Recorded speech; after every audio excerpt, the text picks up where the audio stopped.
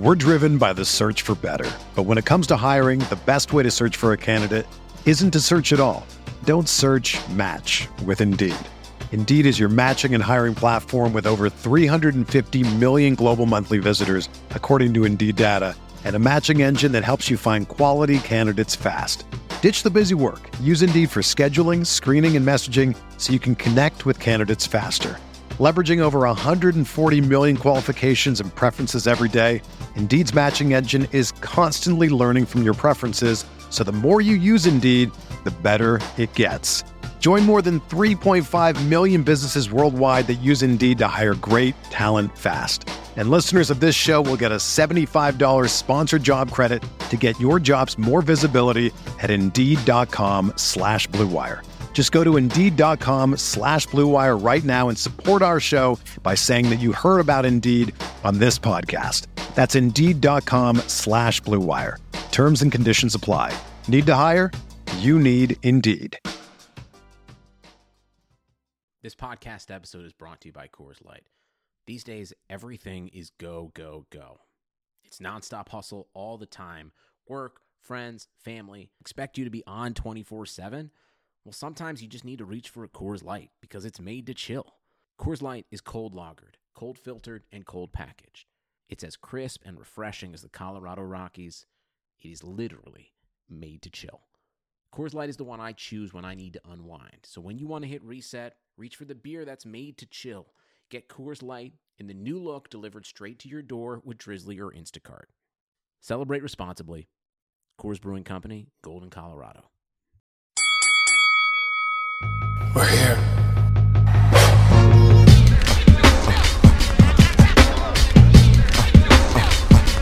I wish I could give this feeling. I wish I could give this feeling. On the corner. What up, everybody, and welcome to another episode of The Corner. The Corner is brought to you by Casper Mattresses. Casper is an online retailer of premium mattresses for a fraction of the cost. You know, me and Andreas are always covering events. We're always writing articles. But when we do have time to sleep, we lay our head down on a nice, pillowy soft, premium mattress from Casper Mattresses. Casper is revolutionizing the mattress industry by cutting the cost of dealing with resellers and going straight to you. No showrooms, no middleman. Everyone's seen those creepy guys trying to follow you around the department store. None of that anymore. You get your hands on a nice premium mattress by going straight to Casper Mattresses. Yeah, man. I mean, I got to get my rest. So Casper Mattresses is the goods. I'm telling you right now. So listen, you can get $50 off of any mattress purchase by visiting Casper.com/The Corner and entering the promo code The Corner. That's one word, The Corner. That's Casper.com/The Corner, promo code TheCorner. Terms and conditions apply. What up, everybody? Welcome to another episode of the Corner Podcast. Shout out to the sponsors. By now, you know, Kel Dansby here with Andreas Hale. For the first time, you can see us. This is kind of weird. It's kind of crazy. If you guys don't know, check us out on YouTube. It'll be up and rocking. We have video access now, and you can see me say all my inspirational stuff while Andreas puts me down in original old man Andreas fashion. It's going to happen a couple times this episode. Yeah, I'm going to move around. He's walking through the crib with the video. This changes everything right now in the podcast. Game changer. But we have stuff to talk about this week. And we're coming off of Conor McGregor versus Floyd Mayweather, one of the biggest fights in combat sports history. We were both there. Andreas was fancy. He had the little table seating. He could sit his laptop on it. He had a charger. I had to write from my lap in my seat, looking across. You know, I still don't get those perks, man. Hey, what can I say? Yeah, they always put him in the fancy spots. Good fight, though. It was fun. We had Shake Shack. Shout out to everyone who dropped their vouchers on the floor or the extra ones that I got. We ended up with like $60 worth of free food in the T-Mobile, so we ate like kings. The fight was great. We'll talk about and touch on the exact stuff that happened in the fight. But first, we have to talk about the ambiance around it, the atmosphere, the stuff people don't get to see. Vegas during fight week. Dre, explain it to the people. I mean, it's unlike anything else. I mean, if you grew up through the Mike Tyson era and saw what that was, the Floyd Mayweather era was just something that was kind of like an offshoot. It continued that. And it's for the culture. And Yeah, it was like St. Patrick's Day met Freaknik, and it was just wild. Guinness and Hennessy, Jerry Curl juice, and four-leaf clovers flying around everywhere. I know that sounded racist, but it's what it was, man. I mean, it's like a festival. I mean, everything building up to it. You had the big three. Cardi B performed everywhere.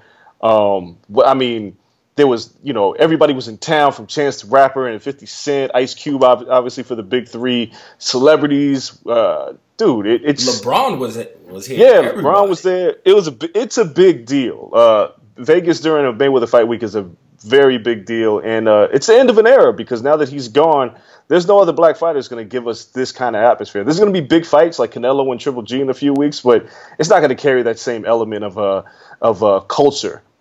Black folks, minority. I mean, it's different. Does McGregor bring him out now, like celebrity-wise, not Ratchets? No. It's really, like I said, it's nothing like having.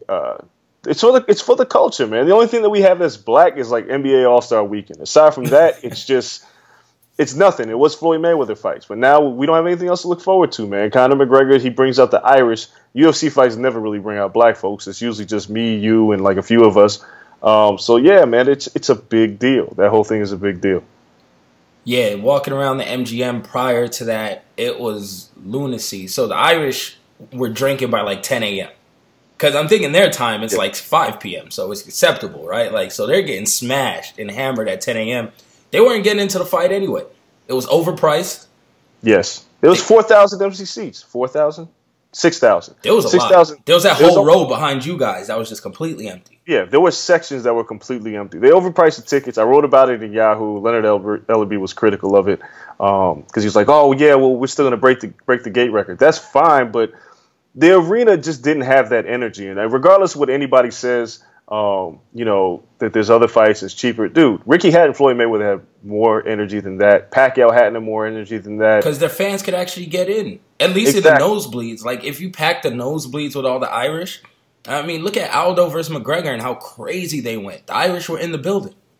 Yeah, so it's like, rich people don't cheer. They cheer a little bit, but they don't really cheer. It's like Hatton Mayweather, if you go back and you watch that fight and you listen to they had a drum line in the crowd. Like, it was insane. I mean, Mayweather Pacquiao was probably had more energy. It was full. I can at least say that. Pacquiao at least had a full house.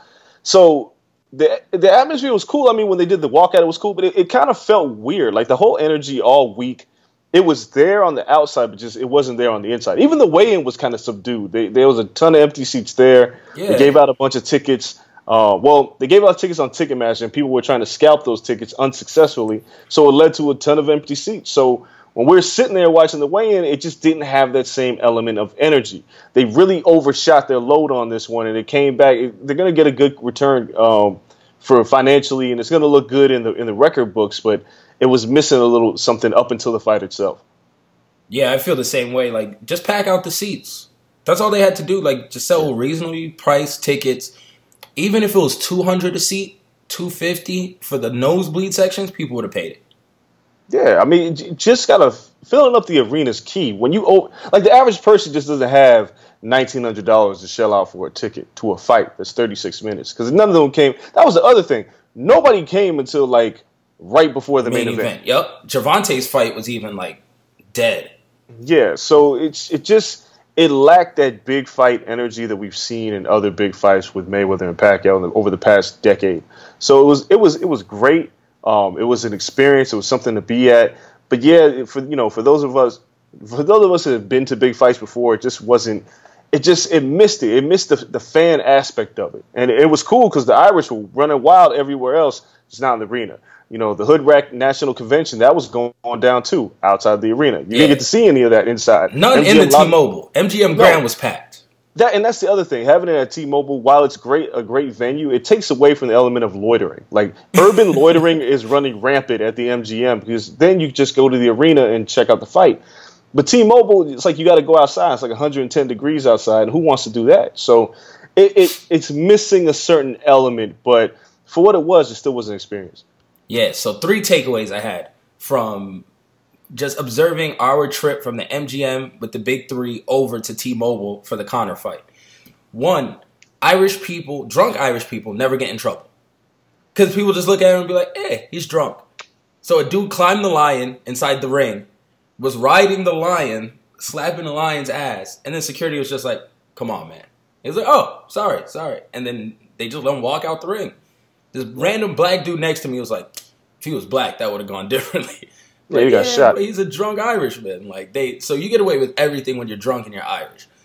The second point, I think hood rats have now completely abandoned bras and shorts that cover their cheeks. Well, yeah. 2017, sure. They were non-existent. I don't understand this. I'm not out there like that. You know, I'm here. I'm in the crib. Me and my girl, we hang out. I'm out of the culture. So people need to let me know if bras are just not acceptable anymore. Because they were complete. I saw a 55-year-old woman. I swear to God, she had grandkids. No bra and nipple rings. What the hell is going on in the MGM? That's gross. Yo, it was crazy. We were with Marcus Vanderberg, friend of the podcast, and I was like, Marcus, did you see, she's walking hand in hand with her grandkids. It just no bra, just nipple ring showing. And she was on an Instagram boutique. And she had one of those stretchy suits. The one-piece joints. I was like, oh, man, this is Vegas Fight Week. And then the third thing, every dude that comes out in the Ratchet Parade is dressed like Amigos. I thought it was just Atlanta. Now I know everyone in the culture here. I saw big dudes, in very small clothing. And we're wearing, wrestling shirts and shit. I can't connect to that aspect of the culture. Somehow, these dudes in really small clothes get these women with their ass cheeks out, and they come to Vegas and they mesh. I just don't understand the logic of it. I didn't go to any parties. You hit up a party? No, I did some urban loitering, but didn't do any party. I saw the world's tallest man. I think I've seen the tallest man I've ever seen in my life. He was Kel, I don't know what happened to you after the fight. You disappeared. I was out. And I know, yeah, you dipped. You didn't say peace to anybody. You was gone. Well, first off, everyone went to your section. I had to stay and write on deadline. So I wrote my deadline article, and they walked everyone over to your side. And I was like, nah, I'm out. Well, so we walked back to the MGM, and on the way back, there was a guy. He had to be 7'9". I'm just roughly estimating here. He had a big black dude, looked like I remember this dude walked by and was like Manute Bol, and his drunk friend was like, "Fool, Manute Bol's dead." So it wasn't Manute Bol. It was just a really tall dude, and everybody was taking pictures with this guy. So the funny thing was, everybody was so busy taking pictures of this tall guy, and like hood rats and I know people the feminists can be like, stop calling us hood rats. You're not all hood rats, just the ones that were out there. It was Stottville. Yeah. But the hood rats and the pimps and everybody's taking pictures of this tall dude. Nobody notices Travis Scott and Chance the Rapper just walk by. And Chance just kind of looks at the guy and is like, damn, he's tall, and just keeps it moving. And nobody notices dude. It was weird. We walked by the food court on the way back. Paulie Malignaggi's in the food court. Badu Jack, who had just won his fight with the Destruction and Nathan Cleverly, he's eating Johnny Rockets. Got his crew around him. It was just everybody was hanging out. Paulie was popping shit the entire time. He had to, man. He's still popping shit. Still. Yeah, we'll talk about Paulie in a minute, but. Yeah, it was the atmosphere. I didn't go to any parties. It was late. I had to get out of there. I wrote a ton of stories. I don't know how many stories I wrote. For anybody who listens to the podcast and reads, both myself and Kel's writing, we appreciate it because I have no idea how many articles I wrote about this shit. They're still coming out. Yeah, I had one left. I had one from Ring Magazine and one today on ShareDog just about how it affected Triple G Canelo. We could talk about that later, but. Dude, I had to get out of there. I just couldn't do it. It was really, really exhausting, and I was glad that it was over. Yeah, I wasn't trying to party either. No, it's completely different than Mayweather Pacquiao. That week I was tired, but I still went to the club after, went partied, all this stuff, got stupid drunk. This time I was like, nah, I'm too old for that. The Ratchets are I don't want to be around the Ratchets. The drunk Irish people, they're going to do nothing but get me arrested. Nah, I can't do it. I was like, yo, I'm out. I actually went to a bar off the strip with my girl. So she came, scooped me up. We went to a bar off the strip. People were talking about the fight. I'm like, yo, don't ask me any questions. I put my credential inside my shirt, and I was just listening to people and their hot takes, and that shit was funny. So, do you still have your bracelet on? Yo, I do have my bracelet on still. Why, man? Yo, I got that thing off of me as soon as I forget to take these off. My girl asks me that all the time. I don't know. It's waterproof, so I keep wearing it. You can't get in anywhere. No, that's true. I don't know. I got to cut it off. Now that I'm on the spot, I'll cut it off in our intermission. So when I come back, you guys won't see the Mayweather-McGregor bracelet. So yeah, we're in there and people's hot takes and how Conor did so well. And oh my God. I know, we got to dive into it now because you've written about it. I'm of the belief that he did do well, but it's only because styles make fights. And he got the best out of Floyd Mayweather that we've seen in a while because he wasn't a threat. And that's what it came down to. In no point in that fight was Mayweather in trouble, and it led to a good, exciting fight. And Conor was able to land punches because of that.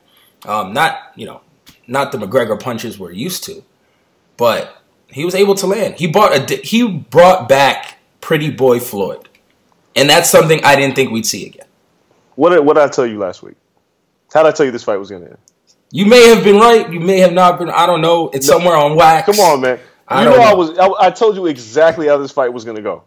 I said he'd drag him into deep water, and he'd finish him, and Robert Byrd would step in and stop the fight because of a barrage of punches, and Conor McGregor would complain that they stopped the fight too early. Yeah, which is perfect. Perfect setup, by the way. It's exactly how I said it would go. I was not surprised by any of this. Floyd came out, put his head down, and he said he was going to walk Conor down. He did exactly what he said he was going to do. He let Conor shoot his load after 3 rounds, and then he had him figured out. He was like, well, he doesn't really know shit, so I'm just going to just barrel through him. More importantly, the punches did nothing to Floyd. He hit him with a great uppercut in the first round, a great counter left uppercut, which a lot of boxers can't even do. So I give Conor credit for that, but Floyd walked through it. That body punch was legit, though. And like the 7th, 8th round? The one that buckled Floyd. It wasn't low. That was low. It was not low. Even still. It was on the waistline and Floyd buckled. And then the ref broke him apart and put Conor mad far. He put Conor in the middle of the ring. It wasn't going to do anything to Floyd. But what did Conor do? The mistake that he made is he got behind Floyd. All the time. If you watch that particular sequence again, and I've actually watched the fight 3 times. I found like an illegal stream and just watched it. Like the punch was like on the waistline, right on the cup. Mm-hmm. So even if Robert Byrd continued to let the fight go, which he did, Conor made the mistake of smothering himself and then going around to Floyd's back. So if any opportunity that Conor admits that. Yeah, which is, it's weird, but that's muscle memory. That's the MMA in you that you can't get rid of. It's something that I wrote in the article, like in a different article. He can't escape who he is. Like, you can train boxing for 5, 6, 7 months. You've been an MMA fighter for multiple years. So he threw hammer fists. He tried to throw like little backhands here and there. Yeah. Like, he constantly got behind Floyd. There were things that he did that were just fundamentally wrong. And when the time when like Skip Bayless was crying that Conor could have finished him, Conor was never going to finish Floyd. Floyd was never in any serious threat to Conor McGregor. So Floyd walked him down. Look, Floyd had a 20-pound weight disadvantage and walked Conor McGregor down. Okay, so we'll get back to the thing. Did Conor make a good account of himself? Yeah, he did. Mm-hmm. Why? Because Floyd let him. Could Floyd have stunk that fight out and counted him like Manny Pacquiao and had him land like 15%, 12% of his punches? Absolutely. But he didn't. So all these people saying, oh, the pound for pound, great, like, y'all got to cut it out. There are no such thing as moral victories if you predicted Conor was going to knock out Floyd. No. That's the problem that I have. Yeah, no. He wasn't close. No, if you came out and said Conor McGregor was going to knock out Floyd Mayweather, and then you saw Conor McGregor get knocked out in the 10th round, you go, well, at least no, that's not how stuff works. Like, you don't predict, like, you don't go to the Super Bowl and say, I'm picking the Falcons, and say, well, they at least had a 28-3. No, you don't. You lost. That's all that happened. The bottom line, there is no moral victory for having a lead. You lost. Now, the other thing was people said that the judges' scorecards were rigged. They weren't rigged. Conor didn't do a whole lot in the first 3 rounds. I gave him the first 3 rounds. I had a 6-3. Yeah, I think I gave him the first 3 rounds. It might have been 2-1 because I know the first round, like, nothing happened. Second round kind of opened up, but he wasn't really landing anything. So it was, but he was the aggressor. Yeah. From that point on, Floyd took over the fight, put his head in Conor's chest, and Conor couldn't do anything about it. I thought third round Conor had that handily, and then everyone was excited, like, yo, Floyd, wake up. Yeah. Like, Floyd, you're getting your ass whooped. And then fourth round was Floyd. Fifth round was a toss-up. So, fifth round was a toss-up. It was like Floyd was walking him down. Was that fifth? So fourth was a toss-up. One of the rounds were a toss-up again. Well, and people had it 5-4. I had it 6-3. I don't know how people had to fight through it. For that was bizarre. There were people that gave Conor like the 8th round. Probably when he buckled him. The whole point was Conor came to fight, but he didn't know what he was getting in there with, and people expected a certain Floyd Mayweather. So when they got a different Floyd Mayweather and Conor landed that first uppercut, I mean, dude, they were like, Conor landed 111 punches. If you land 111 punches and the dude's smiling at you and you're supposed to be this big puncher, it really doesn't mean anything. Like, let's be honest here. Conor made a good account of himself, but he still gets beat by any elite-level boxer. Yeah, any elite-level boxer. It's different because you can't open up on Floyd like you can open up on other boxers, even elite-level boxers. No one opens up on Floyd. No one. Like, how many power punches was Manny able to unleash? He hit him with, like, 2 or 3. Like, real one. Like, he threw 2 or 3, like, from the hip. People don't even throw power punches at Floyd anymore. Because you're just going to assume he's going to roll off and catch you with the straight right. And Conor fell into the same trap where he was not throwing power punches. He was like, okay, let me just prove to myself I can touch him. And that's what it seemed like. Like, yo, let me just prove to myself that this jab can land. And, like, his victories were, I saw his head snap back. It wasn't, I'm trying to take his face off. So Floyd has that effect on people. Where Tyson had the effect of, you step in the ring, you knew you were getting knocked out. Floyd has the effect of, you step in the ring, you're not exactly sure if you're going to touch the man. So when you touch him with a punch, you're happy as hell. And that's all Conor was doing. Those little pity-pat punches, just seeing if he can get him in range, seeing if he can touch him.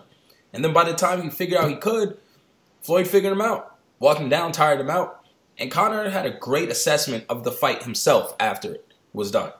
He was like, man, he put his head in his hands, walked into my chest, and I was swinging around him and turning him and used all my energy. Said nothing was landing. And he was like, I didn't prepare for someone who fought like that at all. And that's smart. Yeah, Floyd has every style in boxing. You should kind of prepare a little bit for everything. Yeah, I mean, and the other thing is, and it's something that I mentioned in multiple articles, and I mentioned in, I think, our show last week, is I said that Conor has no off switch, and that would be his undoing. Like, when everybody else fought Floyd, from Shane to Manny to not necessarily Canelo, because Canelo didn't necessarily have an off switch either. They all have a thing where you get hit, and then your whole game plan changes. Like, as the rounds progress, your punch output drops because you can't figure out how to hit them. And then you're scared of getting hit with that counter right hand. But Conor didn't have an off switch. Conor just kept coming. And that was going to be his undoing because he didn't understand how to back off because he didn't know how to lose, right? Yeah. Like, other boxers know how to lose. They resign themselves like, screw it, I'm going to lose anyway. Mm-hmm. But not Conor. He's going to keep coming. And that's why Conor got knocked out. There was no other way this fight was going to end. Everybody was like, you're crazy. Conor takes shins to the face. Not the same thing. No, I kind of thought he could make it out of the 10th. Once again, he doesn't know the rules. Like, only thing you have to do in boxing, when you get that deep, right, and the guy's that close to finishing you, is to take a knee. You take one knee. You put one knee on the canvas. When they break you apart, you put one knee on the canvas, Floyd has to walk all the way across to a corner, not his corner, a different corner. You get the standing 8 or the standing 10. You hold your gloves there. At 8, he asks you, are you okay? You're like, yeah, I'm okay. And you get your win back. Floyd's not smothering you. It would have got him out of the round. It would have got him out of the round. There was 2 minutes left in that round. Floyd was going to stop him one way or another. Conor was cooked. His conditioning was trash. No, his conditioning was horrible. But that's what I've said the entire time. But that's my point. For anybody who doesn't think that Floyd didn't watch the Nate Diaz fight or talk to Nate Diaz, look, man, Conor's a front runner. And this, more important than anything else, it almost exposes Conor because this is the third time that Conor is gassed in a big fight. If you can take Conor's punch, Conor's in trouble. And it's like, and people are like, no, he did well for himself. No, the man can't fight 5-round fights where the pressure's going to stay on him. So things get interesting. He won 2 of the fight. I mean, he's gone deep. Let's be real. He barely beat Nate Diaz. Let's be honest here. It's not like he wore him out. Did he wear out Nate Diaz? I thought it was 4-1. I didn't think it was. I thought it was 3-2. But there are people that thought that Nate won the fight too. But the thing was, Conor thought Nate won the fight. That was it. But my point is that Conor turned his back and ran that fight. He was so exhausted that there were times. If Nate was a bigger puncher, he could have finished him. More importantly, let's stop acting like Nate's a world beater. Conor was in there with a guy who has a pretty pedestrian record in MMA. Yeah, but he has a very unique set of skills. He does, but those set of skills are great. But if you're a heavy, like, all right, let's see what happens when Conor McGregor fights Justin Gaethje, somebody who hits a lot harder than Nate Diaz is willing to engage. That's an interesting fight. Conor could knock out Justin because Justin doesn't have a great defense. Yeah. But what happens as those rounds progress if you don't get rid of him? Conor's output decreases, his power decreases, and his cardio is trash. Justin Gaethje's cardio is not trash. He's going to keep coming at you. Makes things very interesting. Tony Ferguson's an interesting fight. There's a reason in my mind why he never fought Frankie Edgar. I don't know if he can knock out Frankie Edgar. Yeah, and Frankie's going to keep going. A rematch with Max Holloway is very interesting. Look, I think Conor dares to be great. I think he's an amazing fighter, but there are questions about his cardio, his conditioning, and the fact that he is a front runner. The man comes out fast, tries to finish you fast, and if he can't finish you, then what does he do? He really just slows down. The game plan doesn't really change. He just slows down. He still shows the same strikes from the same angles. They're just slower and have less steam on them. Against Nate Diaz, he didn't do much different. He just threw, but he landed enough to survive. No, he did, and he caught won that second win and ran with it. Yeah, so but that second win that he got against Nate Diaz is not the second win you were going to get against Floyd Mayweather. No. Floyd Mayweather is going to dog him one way or another. Once he realized he was hurt, it wasn't like Floyd was running in there, with his guard up, thinking about what was coming back. Floyd had no concern with what was coming back. It was Conor who needed to worry about what was coming back from Floyd. Yeah. And the straight rights, like he was loading up, and Conor was like, he can't hit. Doesn't matter, you were dead tired. The blueprint was laid out. You were cooked. Yeah. Like any other, and people say the fight. Did you think the fight was stopped too early?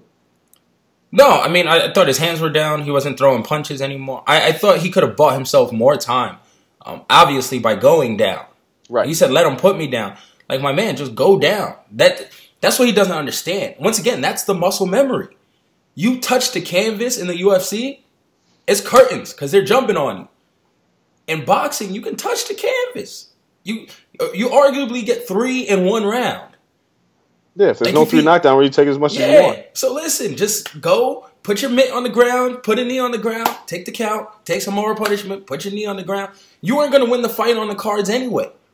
By the 10th, your job was to save energy, go the distance. If you're lucky in the 12th, land a big punch.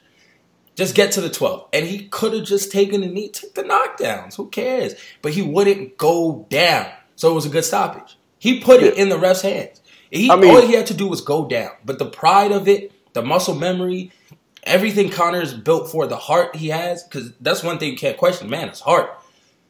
He wouldn't go down. And that's all he had to do.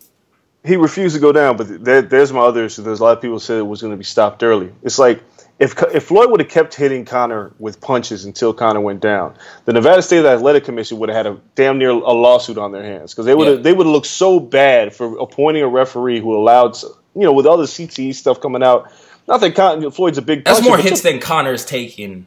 Yeah, consecutively. Ever. Like it like Conor didn't land anything that entire round. It was a minute and 6 seconds into the round. Floyd was just pummeling him. Mm-hmm. So it's like, why would you just let the man get beat? Like, why do you want him to get CTE? Like, why you want this man to get head trauma? Floyd said it. He was like, man, you're 29. You got a career ahead of you. Yeah, you got a lot to go. So it's like, Floyd did exactly what he planned to do. He planned to not do anything in the first 3 rounds. He planned to watch Conor gas. He planned it in his internal clock. He's like, 25 minutes are up. I'm going to dog you now. Like, it was right at 25 minutes, too. Yeah, and he was like, you're done. You're cooked. The 8th round hit, Conor had a good 8th. Came out in the 9th. You know what's funny? It was over. Go back and look at the 8th round again, like when they show the replay on Saturday. When Conor lands that low blow, that punch along the waistline, and Robert Byrd separates it, Conor's gassed there. Yeah. Like if you watch Conor back off, he didn't have anything left. He couldn't finish off Floyd if he tried. Floyd was right. Done. Floyd was like, and even later in the fight, my plan was, and our plan was, in his corner, to let Conor fire off the first 30 seconds of every round. Yeah. Take punches for the first 30 seconds, and he's going to gas again for the last 2:30. I was like, yeah, shit. People got to stop. Like, again, it's just the moral victories, and Conor did better than I thought. Yes, Conor did better than we thought because Floyd had let him. Like, that could have been an ugly fight, and then you would have complained about that. Through 6, I thought it was good. Through 6, it was good money, but 6 is, 18 minutes? Yeah, I mean, it was fun. It was fun. It wasn't a dog fight. It wasn't like there was never a moment in that fight where you're like, whoa, Conor has a chance to win. Never a moment. It wasn't a circus. It wasn't a farce. It was entertaining. People got their $100 worth.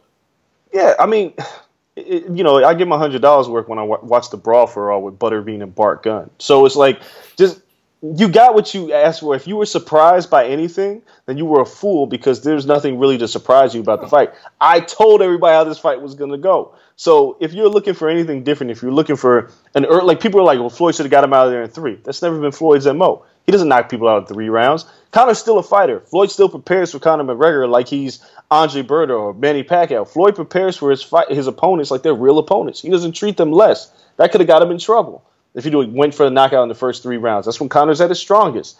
Now, from there, for anybody to say Conor should have knocked out Floyd or had Floyd in trouble, you're a fool too. The end was never in doubt. I said he was going to get knocked out. I didn't see a decision happening. You saw Floyd walking him down.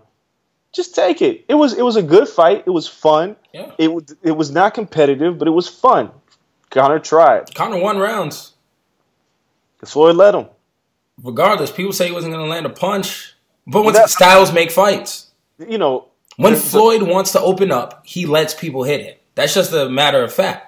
So he came in with that game plan. So Conor had to take it. People keep saying, like, all right, boxing experts. Max Kellerman was the one who said it. It was Max Kellerman. Let's just stick it on who the man who said it. Max is the one who said that Conor wouldn't land a punch. It's not what happened. Conor landed a punch. Most of the boxing experts said, yeah, Conor will probably land something. I mean, it's kind of hard to never land a punch in an entire fight. Yeah, that's what we like. He's going to land something. He's going to land something. Now, it all really matters. It doesn't matter what you land. It doesn't have an effect. The point is to win the fight. Conor was never winning on points. He needed to knock him out. Floyd was never in trouble. But it was fun. It had people engaged. It was like, oh, look, in the first 3 rounds, like, if you're an MMA guy, you were like, look at Conor's doing amazing. And then, like, 3 rounds later, you're like, fuck, Conor's getting his ass beat. Yeah. It was what it was. All I'm saying was you can't look at this fight and be disappointed by anything that you saw because you should have seen it coming. And if you enjoyed it, great. But cut the whole moral victory shit out because if Conor McGregor fights Errol Spence, Gennady Golovkin, Canelo Alvarez. He's not here for that, though. But I'm just saying, like, people are saying how good he did better than Manny Pacquiao. He doesn't beat Manny Pacquiao in a fight. No. But you know against Floyd, he was more entertaining. So that's where I'm saying, like, you know what? Better. I think they're reaching with the word better. He was more entertaining. He's Floyd's most entertaining fight in years. But styles make fights. And when Floyd noticed he wasn't a threat, we got the best Floyd Mayweather. We got the most entertaining version of Floyd Mayweather. This is how he used to fight. Like when he was at 140, when he was lower weights, this is how he did because no one was really a threat to knock him out. He moved up in weight to get the money and went defensive. Well, I mean, you look at the Miguel Cotto fight, which was very entertaining. Cotto was good. Cotto was a decade ago. Cotto was not a decade 8 years ago. No. Cotto was like 2012. No. Yeah, no man. Because Mayweather Hatton was 2007. 2000. Then he took the time off and he came back in 2009 to face Marquez. And then it was that was 2012. Exactly. It feels a lot longer. Okay. But I'm just saying, like, people are acting like Floyd hasn't had an exciting fight. Even the first Maidana fight was exciting. The first Maidana fight wasn't exciting? He let Maidana hit him a lot. I guess it's exciting for the exact same reasons. But my point is that it's exciting fights. There's people out there that say this is Floyd's best fight ever. You must have never seen Floyd Mayweather fight Diego Corrales. No. Like the Cotto fights, the Hatton fights. Look, depends on what you're watching in boxing. If this is the most exciting fight that you saw out of Floyd, you probably just started watching Floyd a couple of years ago and never really paid attention. So you can have that. But to say that this is the best Floyd has ever looked is ridiculous and blasphemous. It means you don't know shit about boxing. Arguably, this is the worst Floyd has ever looked. I wouldn't even say that. He was substantially slower. I mean, but he had a different game plan. That's true. Like there was no shoulder roll at all in the entire fight. So he was going for the knockout, the way he was chaining punches, he was loading up. He was not worried about what was coming back. Yeah, it just seemed a lot. I don't know. Maybe he was going for the heavy, like actually put him down, like the picture. I think he was. He wanted the photo more than the ref stepping in. It's weird because people. I'm not saying Floyd's slower. He's 40 years old. He's obviously slower than he was when he was 30. But these same criticisms came at the first Maidana fight. They were like, "Oh, Floyd was slow. He has no legs anymore." Remember that? Everybody's like, "Floyd has no legs." So what did Floyd do in the next Maidana? Because he laid on the ropes. Yeah, but like you it's all in the game plan, I guess. Yeah, it's like Floyd knows what he's doing out there. Love him or hate him as a person, the man's boxing IQ was through the roof. He knew what he was doing against Conor. He knew not to worry about anything that was coming back. He didn't have to counter him all night. He could have, and then we would have complained about that. Yeah. Floyd can't please everybody. He's not going to. But I think he gave pleased the crowd the majority of people this fight. More so than in a long time. It's just people jumping out and saying that Floyd is no good because he couldn't knock out Conor early. Y'all are stupid. And people that are saying that Conor was amazing, y'all are stupid too because Conor still gets beat by top-level boxers. Conor held his own in a fight he was supposed to lose, showed heart. That's it. Just show heart. Come out there and show that it wasn't like a stupid paycheck and you're not going to try and you're going to get washed in 1 or 2 rounds. Just show heart. And he took it seriously. When he was getting his ass beat, he tried to stay up. He tried to keep coming. That's all people wanted to see. You can give him credit for those things. Just stop with the moral victories. Stop with the MMA. It's not MMA versus boxing. Everybody go back to your corners and chill the hell out because what's next for Conor? I want to see him go back to the UFC. Like, I'm done with the boxing shit. Like, I don't need to see the Paulie fight. I still want to see the Paulie fight. Like, I want to see the Paulie fight March 18th is St. Patrick's Day. Do it at Barclays in Brooklyn. I don't mind seeing that fight. However, I don't think that's the next step. Conor's next step is clear. It's to fight Nate Diaz. It's the most obvious step for him. It is, but I still don't understand why. Like, Nate hasn't fought anyone else. The division's actually rounding out pretty well at the top. Yeah. I don't know what that's going to do for me at 155 that already the last fight didn't do for me at 170. It's the biggest money fight that they have. And if you go another route, like, let's be honest here. Conor's not coming to the table asking for $3 million. Conor's coming back to clean house on the UFC. He's the only star that they got. So he's going to gouge him for like $30 million, maybe. Maybe 15 and 15. Something in that nature. So you can't put him in there against the winner of Tony Ferguson and Kevin Lee because that's not a big money fight. It's not as big as Nate. Nate's the money fight.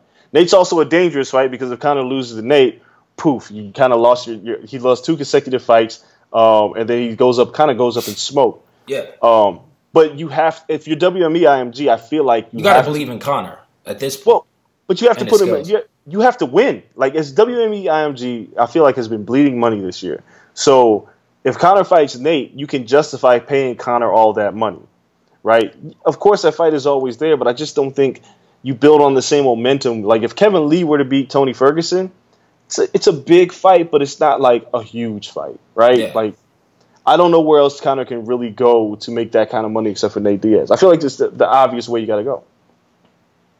I just feel like I've seen everything I'm going to see out of that rivalry. I know how it's going to go. But they were both great fights, right? Yeah. I mean, they hit each other a lot. I mean, I've seen it. Like, or do we need it a third time? I know how it's going to go. It's a rubber match. Of course you need a third fight. Why wouldn't you want a third fight for a guy who got choked out the first time and then escaped with his life the second time? Conor escaped that second fight. It wasn't like a dominant performance. He won, but there's still questions like if Nate... I think he dropped Nate 3 times in the first 2 rounds. If we had the scoring now, it's a 10-8 and a 10-7.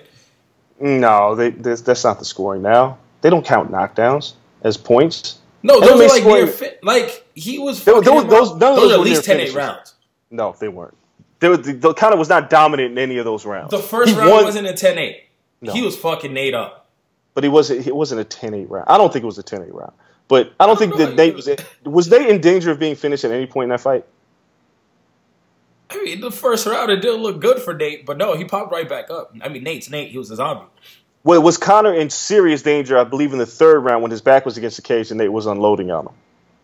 Serious danger? No, but he was getting fucked up. You don't think it's serious? Go back and watch the fight again. I don't think he was in danger again. Stop. No. Well, watch the referee in that fight. It looked very similar to the Mayweather fight. Conor was taking a lot of punches. Yeah, so I mean, if he doesn't go down, ref Conor. So both of these fights were pretty entertaining. So I could see why they would want to run it back. So I just, like, you got to cash out. I mean, the logical thing to do for the UFC, if you want to, be in accordance to your rankings, is Conor should immediately fight the interim champion. That's what you're supposed to do. Ain't no goddamn rules with Conor McGregor. He does what he wants. Yeah. And I guarantee you, Conor would rather fight Nate Diaz than Tony Ferguson. Yeah. I think Conor thinks it's a harder fight. Which fight? Nate Diaz. Yeah, probably. Because I think we've seen Tony, like we said, we've seen Tony get rocked. We've seen Tony, I mean, he has a great ground game. If he gets you down, he'll choke you. Standing up, he does well, but he's not Conor's level stand-up fighter. That's what's going to be interesting. Does this decrease what people think of Conor's skills in MMA? Because still in MMA, he's the best striker. Yeah, but he's still I like Garbrandt a lot. But still, I mean, the guy has 2 division champions. He hit Eddie Alvarez with a 3-piece that was fucking impeccable. So no, Conor is an excellent striker, but I stand by what I've always said about Conor. He's a front runner. And I have concerns if you can take his punch. Eddie Alvarez couldn't take his punch. Not many people can. You know, Jose Aldo ran into a punch. Nate Diaz took his punch. Yeah. Twice. Several times. Yeah, he could take his punch, and he made it rough on Conor. And I'll keep saying it. Nate Diaz is not world champion. He's not a world champion fighter. He never has been. No. So Tony Ferguson could be a very interesting fight. Khabib Nurmagomedov. Khabib was always an interesting fight. Because I always thought Khabib could beat him. Yeah, if Khabib gets his hands on him, he could beat him. Frankie Edgar, that's a fight that we didn't get to see. A rematch with Max Holloway. Very interesting fight. Very interesting fight because of the way Max fights. He doesn't gas. He hits pretty hard. He doesn't hit super hard, but he kind of just wears you down. Like, there's a difference between Conor, who has like that one-punch knockout power with the left hand in MMA, clearly not in boxing, and Max Holloway, who pounds on you until you just physically can't fight anymore. Yeah. And that's what Max kind of did to Jose Aldo, Cub Swanson. I mean, Max a very diverse striker and a very diverse ground game, everything. Like, Max can do a little bit of everything. So, you know, even though Conor says he's still the champ at 145, I wouldn't mind seeing those two fight at 155 for the lightweight title. No, champ versus champ. Yeah, I wouldn't mind that. I think Conor goes back down and defends that title before anything. I think he can never go back. He can't make it to 145. I think he can make it. Dude, look at him. No, he'll be drained as fuck. But, I mean, I think he can make it. He won't make it. I think he steps on the scale and does it. He hasn't made 145 in 2 years. It's a long time. It's a long time. Like, come on. I'm not saying that he has to. It's more likely that he goes up to 170 than he goes down to 145. I'm saying say this right now. He's not going to go champ for champ and risk giving up his belt and making another 2-division champion. He goes to 170, he gets murdered by Tyron Woodley. Murdered. I'd like to see it. But the reason why is Tyron could probably take that punch.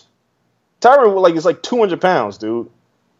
Not a fight that kind of really would want to have. I don't think. Tyron's not the best matchup, but it's like Tyron's got dynamite in that right hand too. But for the chance of being a 3-division champ, once again, he just dares to be great. So if he loses, he loses. But the chance of if he wins and he's a 3-division champion, no one's touching. I mean, man, I hate to say this, but Conor is very much like Mike Tyson in the sense that Tyson didn't fight. Like Dana White argued back that Ronda Rousey was more like Mike Tyson. I see where he was coming from, but here's my thing about Conor. He's been matched up with the right fighters. Like, he's been matched up with the right people. Can't call Aldo the right person. With the exception of Jose Aldo. That fight just went, like, Conor's IQ was through the roof. He fought Holloway. Like, it's not like but he fought Holloway was like 19 years old. Like, come on, dude. It's not the same. Was like 24. But my point is, moving up, Conor didn't have to fight Frankie Edgar. Let's just be honest. He didn't have to fight Frankie Edgar. No. He fought a clearly depleted Chad Mendes. Granted, he won, but Chad was depleted. And he knocked out Jose Aldo. He went to the lightweight division, was supposed to fight Rafael Dos Anjos, which didn't happen. Ended up fighting Nate Diaz, lost the fight. Came back, beat Nate Diaz. At 170. Right. Then he fought Eddie Alvarez, who I think everybody here could say, Eddie Alvarez is not the top lightweight. Even though he beat RDA and he was a champ. At that time, it's hard to argue against it. The division wasn't like... I mean, Khabib was the top lightweight. But here's my point. Stay healthy.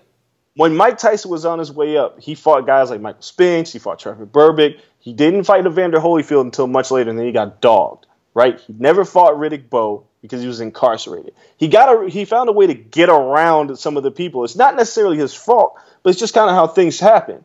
So he benefited from the right matchups. Conor McGregor benefits from the right matchups. The fight with Nate Diaz, it happened, but let's be real. When both me and you, when they first had the first fight, we both said that Conor was going to knock Nate out. Did we not? Oh yeah. In that fight, Nate beat him. Yeah. Right? And it brought Conor back down to earth. And Conor said, I'm going to dare to be great, and I'm going to fight him again at 170. Yeah. And we cheered him on. We're like, yay, Conor, he did so great. But Nate Diaz is a pedestrian. Nah, he's above pedestrian. That's rude. But Nate Diaz, he's a good fighter, but he's not a great fighter.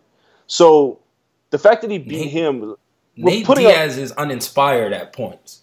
And inspired Nate Diaz is actually pretty... He's better than Nick. And Nick has been a bridesmaid quite some times in championship fights. He just became better than Nick, though. That's my point. Because he became inspired. Like, he just... What fight was that?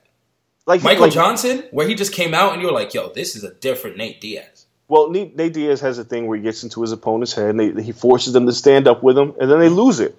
Michael Johnson, Donald Cerrone, like Gray Maynard. Like, you look at what Nate Diaz has done. He's beat some really good fighters. Like, there's no question that Nate Diaz is a top 10 lightweight.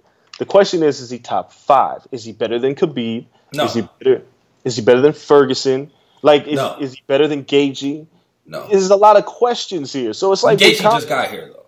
So that's Gaethje just got. But is he better than Eddie? Maybe. At this point, maybe. But that's what I'm saying. It's better than Michael. Like, but if Conor McGregor was going to fight the best of the best, he'd be fighting Khabib Nurmagomedov, right? And yeah. I guarantee you that's not going to be the next fight. No, because Khabib blew it. Yeah, well, Khabib it would have been the next fight if Khabib could have stayed healthy or just made weight. Don't even say make weight. Yeah, no, he struggled. Beat Tony and then just wait, and Conor would have been here for it. So my point is, I think Conor McGregor is a front runner. He's a great fighter who dares to be great, but I think daring to be great is going to become his undoing, because there are a lot of style matchups in the lightweight division that are going to be very challenging. And I'm not going to bet against him. I just have my concerns that if he doesn't fix his cardio issue, he's going to be in a lot of trouble in his next couple of fights. And he's self-aware of that. I don't know if he can. Maybe that's just the nature of his style. Maybe could be him being so offensive and the output it takes to throw those punches and the way he throws them and the movement and the angles, it just doesn't allow for 5 rounds. It just might be something you can't fix. And there's my comparison to Mike Tyson. If you got past Mike Tyson for the first few rounds, you're good. You were good. Evander Holyfield, weathered the storm. Buster Douglas, weathered the storm, even though Tyson wasn't even thinking in that fight. But like you look at those stages in Tyson's career, your body's just not. Yeah, he was at his most dangerous in the first few rounds. Yep. And as the rounds wore on, the power was still there, but then the energy bar was going down. And once the energy bar goes down, you can't take a breath and it rejuvenates all the way to the top. It only comes up a little bit. Mm-hmm. And at that point, his punches don't mean the same. So it's like, Conor made a great account for himself, but he's got this issue that he has to fix if he wants to be not sure if it's fixable. So I don't like the Conor McGregor, like his run, his superstardom could be short lived. Could be, but he's gonna cash out with $200 million. Hey, more power to the man. That's MMA though, right? Everyone's run is super short lived. Well, yeah, outside of GSP. Yeah, I mean. Who cares? We'll see. Yeah, we'll see. All right, we're going to take a break. When we come back, we're going to talk the rest of the boxing world for like a quick second and then switch over to WWE. You guys stay right there.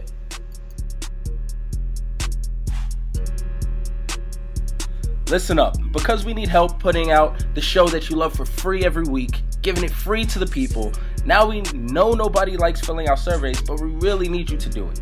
It won't take you more than 5 minutes, and besides helping out the show, you'll be entered for a chance to win a $100 iTunes gift card. You know what I can do with $100 on iTunes? I'm living life large on iTunes with that, and you guys get that just for helping us out. We know some of you may have already done surveys like this in the past, but we really need you to log in and fill this thing out as accurately as possible. Yeah, man. I mean, once we know more about you, we'll be able to deliver the show and the sponsors you dream about. Finding sponsors who are a good fit means we're going to give you the deals and information the brands you care about while keeping this show free to enjoy every week. Free to enjoy every week. It means you don't have to pay to subscribe for nothing. All right. And if you don't care about helping us and making the show better, do it for the chance to win a free iTunes or Amazon.com gift card, right? You know, like, do it for free. Do it for the gifts. And if there's not, just think about it. If there's not that many of you doing it, there's a better chance to win. So please, do us this solid and go to thecornersurvey.com. Once again, that's thecornersurvey.com. Do that. Keep the lights on for us. Let us cater to what you need. You can tell us what you like and what you don't like, and then we can keep it all funky and knock this thing out. I know the Corner Club got our back. You guys are going to fill out that survey. We're going to get more ads. We're going to be bringing you this for free for a long, long time. So shout out to y'all.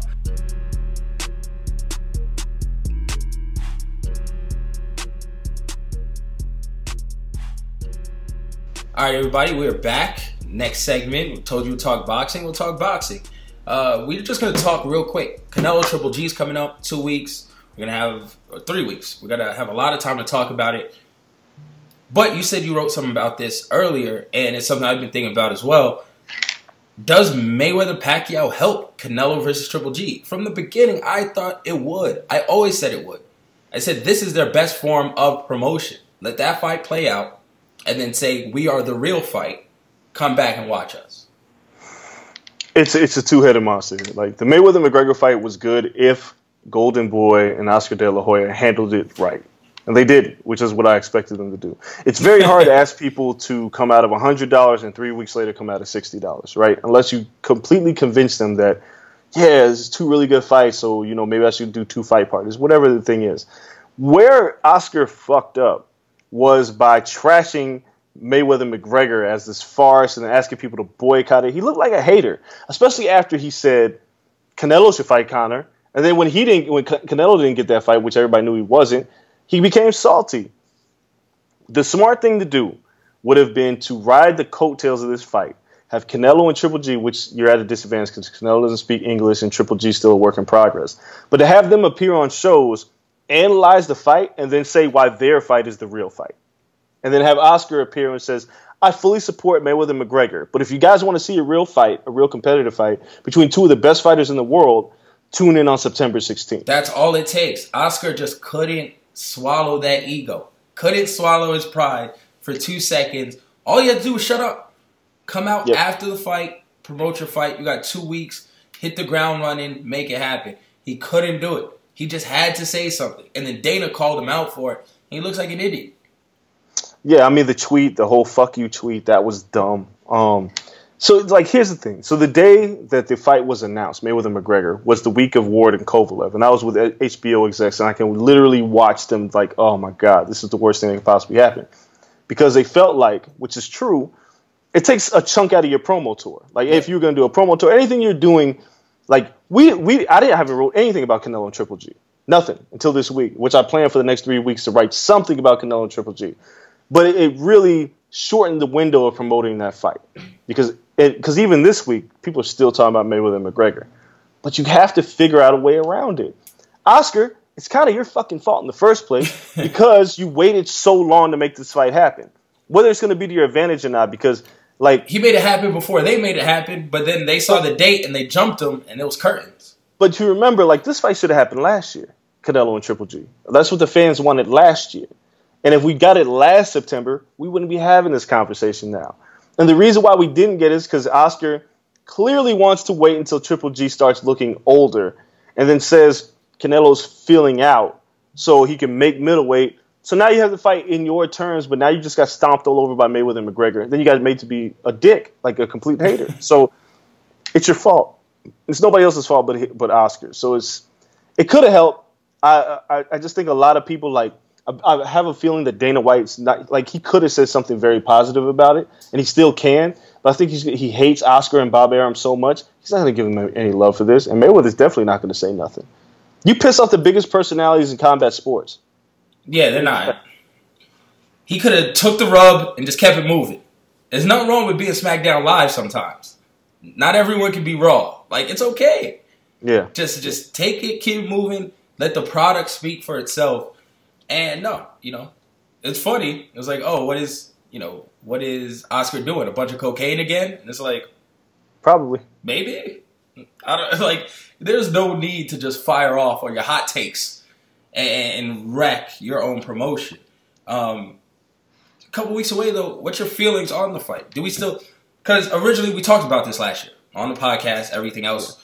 We thought Triple G would beat Canelo, probably knock him out. Yeah. But we've seen a lot of different fights from them too. I am of the opinion Canelo's getting better every fight. He's finally hitting his prime. Triple G is kind of the same. I don't know what I would expect. Like, he's been on such a high level. I mean, I don't know how much higher he can go. But he's coming off his first decision. He didn't get the knockout. People would say he looked slower. He wasn't punching as hard. I disagree. Canelo's never fought anyone at this weight, really. Like, Chavez doesn't count. Like, Chavez is Chavez. This is like a true middleweight. So it's completely different. I think now I see Triple G with a decision. But it's hard to say that. I mean, Triple G knocks everyone out. But I think Triple G by decision. But I think Canelo's closing that gap. And I'll agree with that. I do think this fight's a little bit more competitive now that I'm seeing more and more Canelo. But my problem with Canelo is he's still fighting undersized Miguel Cotto, washed up Chavez Jr., Amir Khan, who's tiny, Liam Beefy Smith. These aren't guys that are even close to Danny Jacobs, who Triple G had a very tough fight with. And I said it before. I've said it a billion times. I think Danny Jacobs beats Canelo. It's just how I feel. If Danny Jacobs gave Triple G hell, Canelo hasn't been put through hell yet. Even his loss against Floyd Mayweather was just one of those, I'm just going to outduel you. Like, I'm not going to kill you. I'm just going to outduel you. Yeah. This is a different fight. So, to me, it kind of is it kind of has to do with how Canelo fights this fight. Because we know what Triple G is going to do. He's going to cut off the ring. He's going to throw to the body. And he can take a punch. If Canelo does something stupid like stands in the pocket with Triple G, he's going to get beat. He's going to get beat up.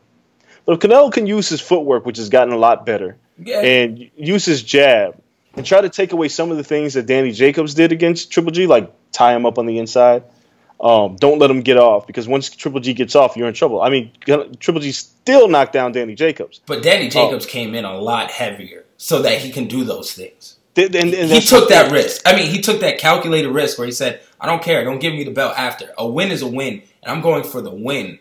And I'm going to come in heavier. I'm going to not care about your next day weigh-in weight or whatever. No, I'm just going to come in as heavy as I want.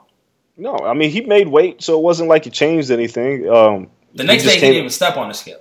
No, but he knew what he was doing, and that's what you kind of have to do, because if you're the same size as Gennady Golovkin, you're going to get knocked out. You're going to get hurt very bad. A lot of people, say the Kell Brook fight that, Kell Brook looked good. Look, Kell Brook was undefeated before that fight, and then he got dogged by Triple G. Might never look the same. Yeah, like his eye socket's forever broken. Like, he took a big risk and he dared to be great and he got crushed for it. People that are saying that Canelo is just going to walk over Triple G are foolish. It's not going to happen. Canelo just hasn't fought any. That was an opinion. There's people that think that Canelo's, Triple G's too fast. Canelo's just going to clearly outbox him. I think this is going to be a fight. Somebody on my timeline said that this fight could be boring. I don't think there's a chance in hell this fight's going to be boring. Not glasses, right?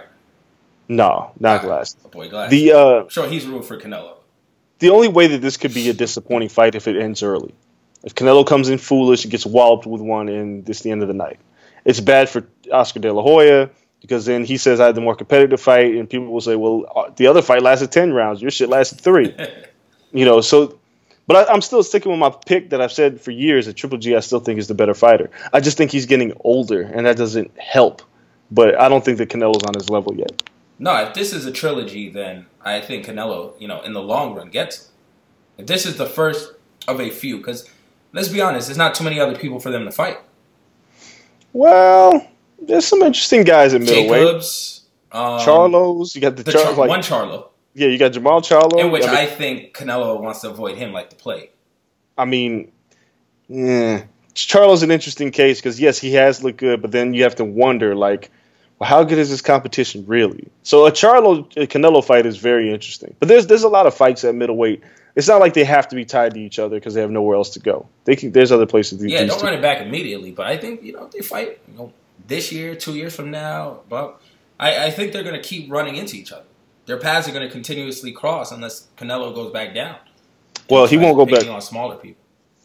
Canelo won't go back down. The only place he's going to be able to go is up soon. In the case of Triple G, he's getting older. I don't think he's going to be around. Canelo? Yeah. Dude, he comes in on fight weighing like 175 pounds. If he wanted to, he could fight a super middleweight. Wow. Like if he really wanted to. He'd be short, but he could fight a super middleweight. Because both him and Triple G are kind of tiny if they moved up to 168. When you look at somebody like Andre Ward, who's like 6'1". But now that he's at light heavyweight, so no biggie. Both of them would not want to fight Andre Ward. Not right now. No one wants to fight Andre Ward. At this point. But yeah, I think the fight is competitive. But yeah, I think Triple G still wins the fight. I don't necessarily see a trilogy unless that first fight's really close. And I think you got to run them back really quick because Triple G is like 35. So you can't really just sit around. No, I think they sit, and that's the key. You want Canelo to win as Triple G gets older. Yeah, see, if Triple G wins the first fight, and it's not going to be up to Canelo to wait. It's going to be up to Triple G to say, you want to fight now or you want to not fight at all? Because I hold all the cards now. Yeah. So the bigger challenge here is like, this is an HBO pay-per-view. And is it HBO? Yeah, it's HBO pay-per-view. And HBO is about to get out of the paint, though, you're to say. Well, that's what I'm saying. Top Rank took their talent to ESPN. So things are about to get real messy in boxing right now to see who goes where, who fights who, and when. Yeah. I mean, I'm not sure when we see an Aaron fighter on pay-per-view again. I mean, why would you? With that ESPN deal, you may have an ESPN pay-per-view. You may eventually have a Terrence Crawford. Can ESPN put on pay-per-views? I'm sure they'll figure it out. That's crazy. I just never see it. Yeah, I'm sure they could figure it out if they needed to. They just don't have anybody on the level that it's just like, I want to pay to watch him fight. Yeah. Love Terrence Crawford, but not there yet. Yeah, no. I didn't watch the Cotto fight yet. You watched it? I did. Yes. I heard nothing but good reviews about Cotto. Now, people are talking about Mikey Garcia and Cotto. 147. If they meet in the middle, it's like, yeah. Cotto ain't making 147. I mean, he's fighting at 154. 154, yeah. I mean, Mikey ain't making one. He ain't going up to 154. Yeah, Mikey just fought at 140. Jesus Christ, people! Like, where do you get this stuff? It's not happening. That's not happening. They were tweeting each other today, so I guess that's where it came from. Yeah. But I heard Cotto look good. I just still don't believe it. Like, Father Time is undefeated, and I thought he was washed like 2 years ago. So Miguel Cotto has one fight left in him, right? And he's fighting in December. It's just a matter of who. Freddie Roach teased that it could be the winner of Triple G and Canelo. He don't want that smoke. Stay away from that. Canelo's not going to fight any real danger at 160. There's rumors that Cotto could fight David Lemieux, which a lot of people say, yeah, that's really interesting. But I think David Lemieux would beat up Miguel Cotto because David Lemieux is a legit 160. Yeah. I mean, it's true. So I really don't know who you put him in there with. He's a junior middleweight. Cotto said time and time again he's not a 160 pounder. So you got to find somebody that's a junior middleweight. Other Charlo? It doesn't sell. Does anything sell? I mean, we know him more than the dude Cotto just fought. Well, Kamagai, I mean, the thing about Kamagai is, he's an all-action fighter. If people remember a couple of years ago, Kamagai and Robert Guerrero went to hell and back in a complete brawl. But it's not like he sells. No, but they sold out StubHub. So Cotto and Kamagai was a good fight because Kamagai doesn't know how to quit, but he took a lot of heavy shots. A Charlo fight, it could happen, but it's like, I think Cotto, there's a part of Cotto that wants to cash out.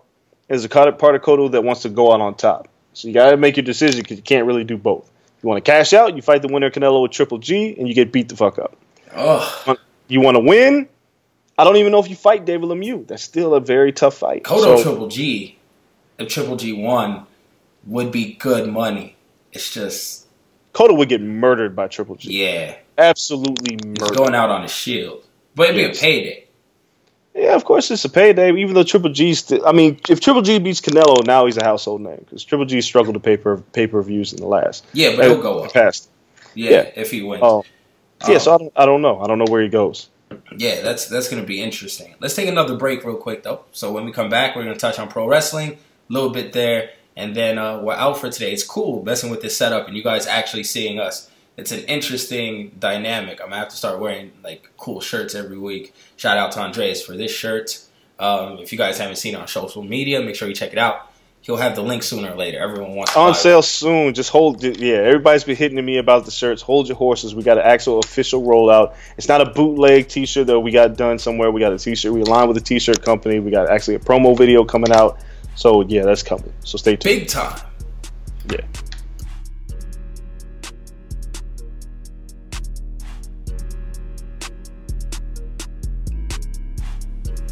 All right, everybody, before we continue to talk more combat sports, we got to give another thanks to Casper Mattresses. Casper Mattresses combine two technologies, springing latex foam and supportive memory foam to create an award-winning sleep surface. Have y'all ever slept on memory foam? It's like floating on air. It's that great. And this is how we get our sleep. So you guys make sure that you check it out. Casper Mattresses are made in the USA and have free shipping and returns to the US and Canada. Shout out to the Great North. You can buy your Casper mattress easy online, and it's completely risk-free. Look, dude, you spend like a third of your life sleeping, and Casper understands the importance of trying out a mattress before you commit. Look, so if you aren't satisfied with the Casper mattress, you got a 100-day period. Yeah, that's right, 100 days. You know, like 100 days of sleeping, by about that time, I think I know if I like my mattress. So get a Casper mattress for $500 for a twin or $950 for a king size. And you can save an additional $50 towards your Casper mattress by going to Casper.com/thecorner and entering the promo code TheCorner. That's Casper.com/thecorner. Promo code.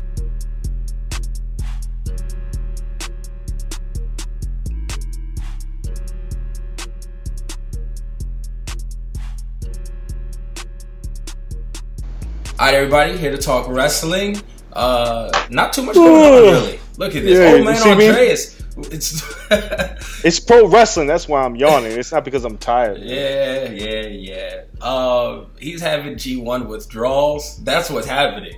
That's true. The G1 is over. And he's like, "Where's my wrestling?" New Japan's not coming back for like 2 months till October. No clue what's happening with ROH either. So we're just stuck on the E for right now.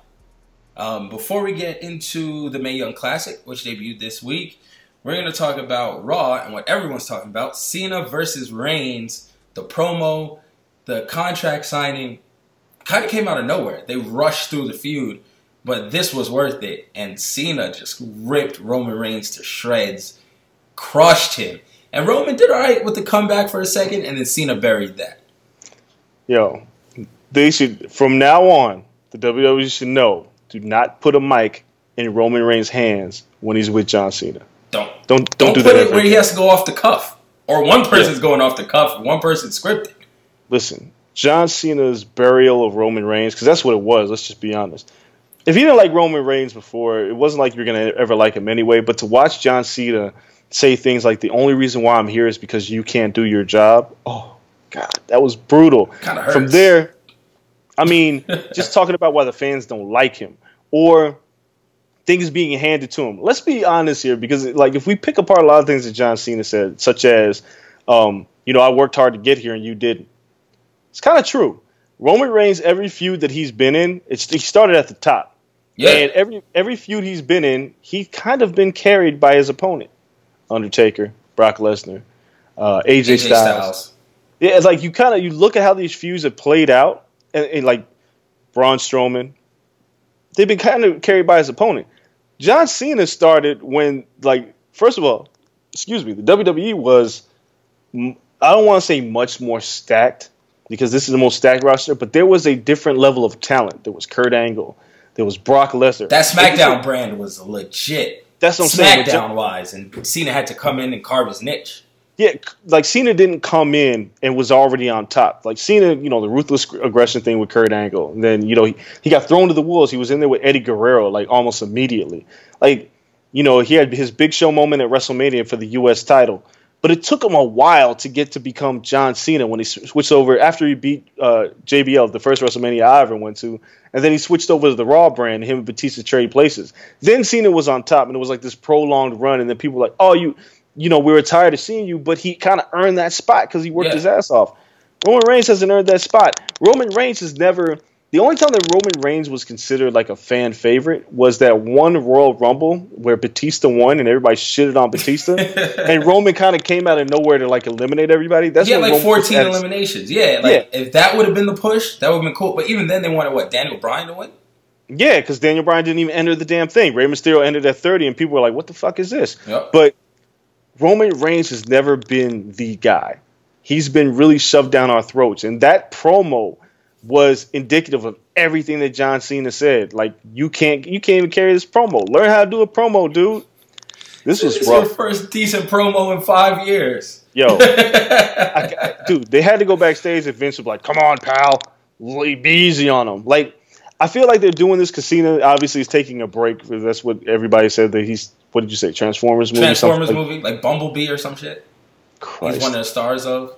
But I mean, it's Cena. He always has something. Good for him. But I get, I think this feud they shouldn't have did it now. I can understand why it's happening now. Does he come back with that heat like towards Rumble? And can you build this heat back up between the two?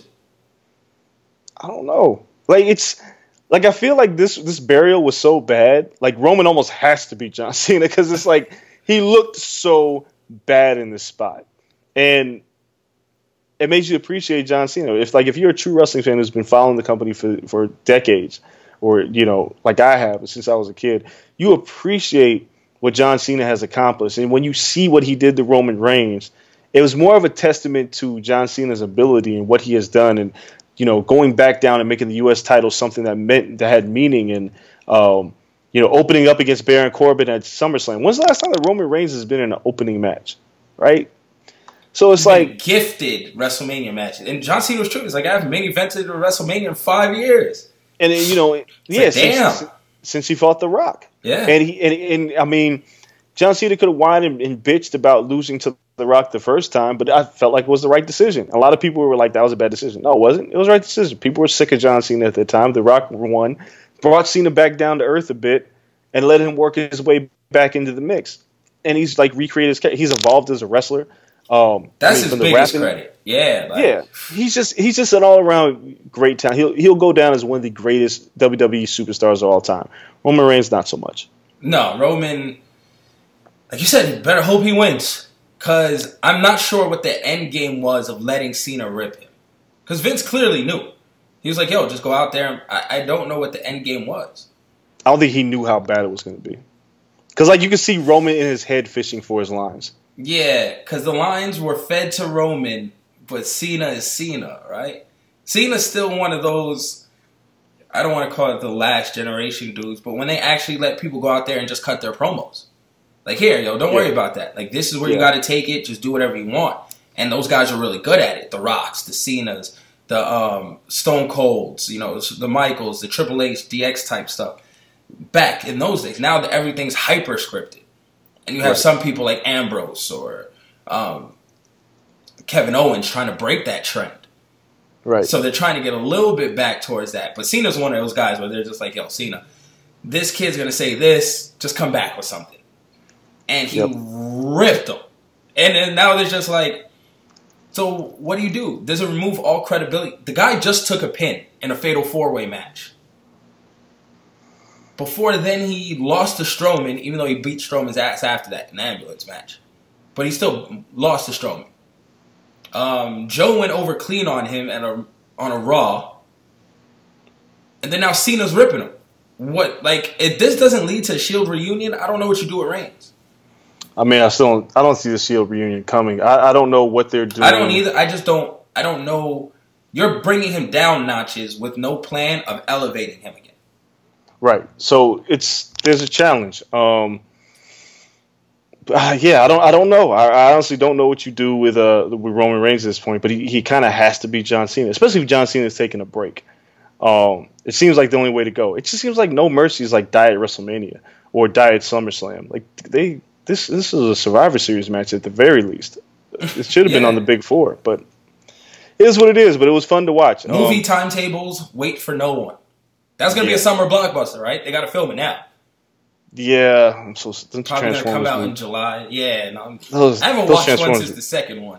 They're bad. But I guess they make people a lot of money. So Michael Bay likes to watch shit explode. So there's that. So yeah, that's really everything else on Raw was like, Sasha Banks again. Dude, all right. They got no love for my bae. Like, what is Vince doing? She can carry it as a champion. Let her go heel. Let her do something. Just keep the belt on her. Now Nia Jax is getting a push. I just don't understand. I don't understand it from the sense that the fact that Alexa Bliss pointed out that Sasha's never defended her title successfully made it look even worse. It's Like real. it made it like, cause it was something I never really paid attention to until she said it, and I was like, oh, well that means Sasha's gonna win, right? Wrong. She lost clean, and it's like, again, it was just like Neville losing to Zawa for it to go right back to the original title holder to try to advance the storyline. You don't have to do that. No. You didn't have to do that to advance the storyline. I guess, maybe Alexa was supposed to beat Bayley and then, Nia was supposed to turn on her. I'm sure the injury changed things, but the title should have never came off Alexa Bliss if you were going to go that route. Stop teasing Sasha with these short-ass title reigns. It's stupid. I mean, you're just stacking. So you say 4-time champ Sasha Banks. Well, nobody even cares. No, just hold the belt. Have a run. That's what people care about.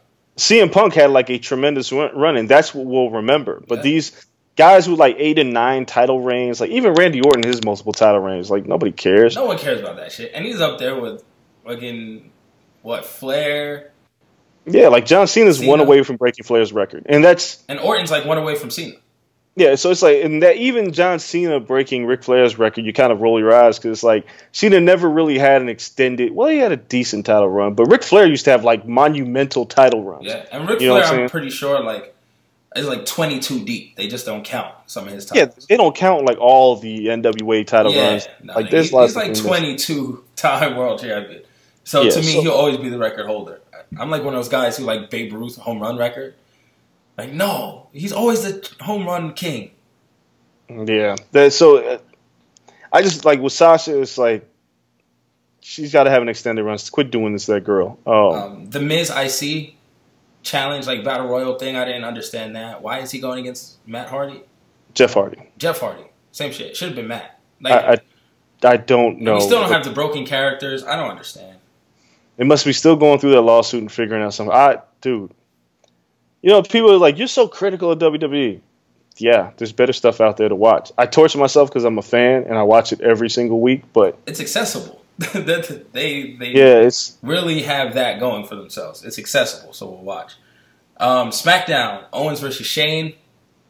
So you can see that one coming, but it's like the next pay-per-view for SmackDown is, I forgot. So whatever it is, it's not in LA, right? No Mercy's in LA. And then I think Raw has a TLC pay-per-view after that before Survivor Series. Okay. Can't remember what the SmackDown pay-per-view is, but whatever it is, like Shane and Kevin Owens, I don't care. But you can see it coming like a mile away. But it's whack. Like those, I thought they reserved those for like SummerSlams, WrestleManias. Again, their pacing has been very strange on how they're doing a lot of things. Because now it seems like they're doing things just to run it back at Survivor Series, which I really don't understand. November's a long time away. It's 3 pay-per-views. Yeah. So. Oh, we have Hell in a Cell. That's what it is. Ugh. Hell in a Cell with Owens. Well, they won't do a Hell in a Cell. They'll just do a straight wrestling match. They might do Hell in a Cell. They might throw Shane off of the cell. Oh, God. We already did that. We don't need to see it again. Powerbomb off of the cell or some shit? They're going to kill Shane. I mean, and if you go Nakamura, Jinder Mahal in the Hell in a Cell, I don't even understand that because there's really not a lot of heat. And then Randy Orton... but you keep the stupid Bollywood boys out. Oh, the Singh brothers? Yeah, that's what the cell is supposed to do. Don't nobody care. Like... The whole thing, like, so Randy Orton RKO Shinsuke Nakamura at the end of SmackDown. I don't know exactly what that means. Does that mean a triple threat? No, they announced a match for next week. It's on their social. What, a number one contenders match? Randy Orton versus Shinsuke. Nobody wants to see Randy Orton and Jinder Mahal ever again. No. So we kind of know who's going to win, and hence the RKO. This is so stupid. And it's predictable booking. It is. It's just not. It's not good booking. It's not creative booking. So yeah, SmackDown, whatever. Both these shows I watch them, but this is always that time of the year when wrestling goes through that dip, where in some ways they try new things. Last year, Kevin Owens won the title, but usually this is not there's no WrestleMania thing. There's not SummerSlam's over. It's between now and the Royal Rumble. So it seems like Lesnar's going to go. I mean, I wouldn't mind seeing Strowman as the champion running through people, but I don't think Lesnar drops the title, so the title's going to disappear. It's going to be a full calendar year that you don't have your champion again. You can't go through lows like that without a champion on television. I mean, Brock's been on television quite a bit the past few weeks, but he's due to disappear again, whatever happens. Like, these lulls are just unnecessary. It's ridiculous. So that's pretty much the WWE. What have you thought, real quick, before we get out of here, of the Mae Young Classic? Underwhelming. The first, it's a large bracket. That's the first thing that jumps out. If it was 16, I think we would have been fine.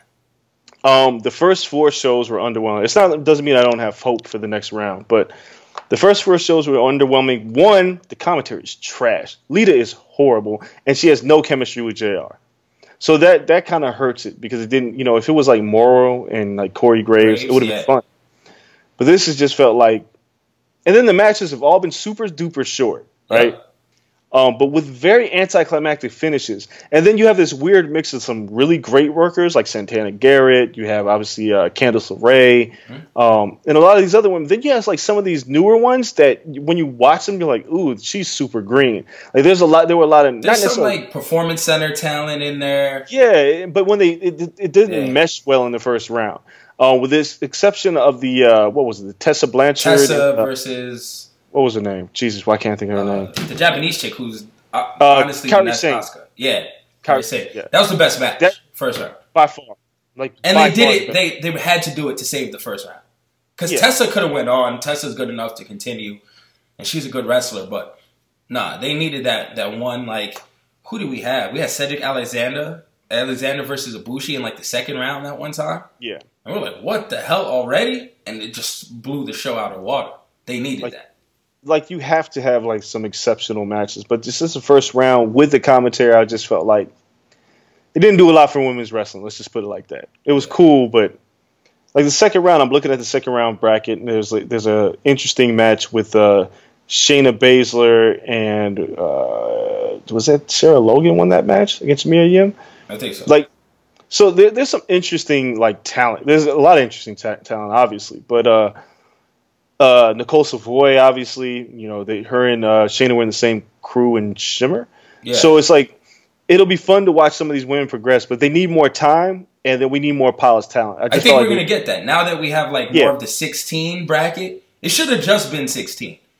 They kind of crammed the PC center chicks and some, lower level, not lower level, but just to get more diversity from around the world. They kind of pick people from all over the world who may not have been ready to just have different cultures represented. And it expanded to 32. It should have been 16. 16 would have been perfect. There's 16 quality, I'd say there's 12, 13 quality women in this tournament. Yeah. Then you could have had 3 outliers, just different, like the bigger chick from Scotland or whatever. Piper Niven? Yeah. Like, just throw some different body types, some different looks in there, round out 16. Yeah, 32 is a little ambitious. Yeah, it was a lot. And like I said, the commentary, I hope it gets better because Lita's it just sounds like a fish out of water. She's never been good either. Yeah, she's just not good. And JR, I hate to say his best years are behind him in commentary, but his best years are behind him when he's dealing with new talent. Yeah. Like if he's dealing with familiar New Japan, talent, though, right? Like when he does New Japan stuff, sometimes we're like, Yeah. Like, if it's new talent, he's got to do his homework. It's like he's not as good. But if he knows the talent already, you can clearly tell when he knows what he's dealing with. This, he just kind of was like, oh, okay. And then, it wasn't like Lita was helping at all. No. To make JR Morrow probably would have been a great combination. We saw that at SummerSlam. I really enjoyed that. Yeah. So, we'll see what happens next week. I have hope for it. I just think the first round was kind of a wash. I think 16 on will be more what we saw in the other tournaments. The other tournaments were 16 for a reason. Yep. And sadly, a lot of the good talent's already ousted in the first round, though. Oh, yeah. I mean, losing Tessa Blanchard was kind of a surprise to a lot of people, but it made for a good first round match. People got to give a reason to show up for the first round. Exactly. Because we would have skipped that whole shit. Yeah, all trash wouldn't have been great for anybody. So they did it right. We're done for today. It was a cool show. You guys get to see us when this is up on YouTube. We're trying something different. We're going to work out the kinks here and make sure we get this down to science, Make sure you guys follow us on social media at The Corner LSN on all platforms. Check out the YouTube. It's coming. Look at this. We're taking big moves. We're daring to be great. We're like Conor McGregor. Yeah, I ain't running out of gas, though. All right, so we're out for today. Until next time, we're gone. Peace. On the